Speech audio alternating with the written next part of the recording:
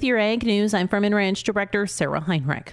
The deadline to respond to the 2022 Census of Agriculture is next week. USDA's National Agricultural Statistics Service says farmers and ranchers must respond by February 6th online or through the mail. NASA Administrator Hubert Hammer says, by participating in the 2022 Census of Agriculture, producers show the value and importance of American agriculture. Last month, NASS mailed the Census of Agriculture questionnaires to every known ag producer in the U.S. and Puerto Rico. Conducted just once every 5 years, the Ag Census provides a complete account of the nation's farms and ranches and the people who operate them. Responding to the Census of Agriculture is required by federal law, and law requires NASS to keep all individual operations information confidential.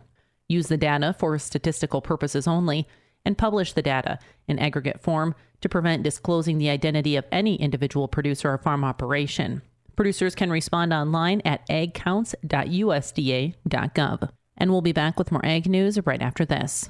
Don't let the snow get stuck in your truck beds or trailers. Haul more snow now, all while protecting your truck for later. Horn Plastic Super Slide Seamless Liners will give you that much-needed protection you're looking for. The Super Slide Liners are high-performing bed liners that help preserve your truck no matter what conditions you may run into. And right now, you can get your truck and trailer beds protected by calling today and scheduling your installation. So remember, let it slide with the Super Slide Liners from Horn Plastics. Go visit hornplastics.com for more information. Issues surrounding the ag workforce top the list of legislative priorities for the Minnesota Pork Producers Association. Lauren Cervik is the Director of Public Policy and Engagement.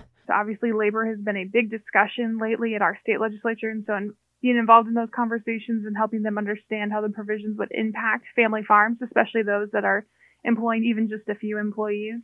Cervik says that Minnesota Pork also wants to be engaged when discussing animal well-being at the Capitol. In our opinion, pig farmers know best how to care for their animals, and so want to make sure any rules or laws reflect that. Cervik says that using the budget surplus to alleviate tax burdens on farmers is another priority for Minnesota Pork.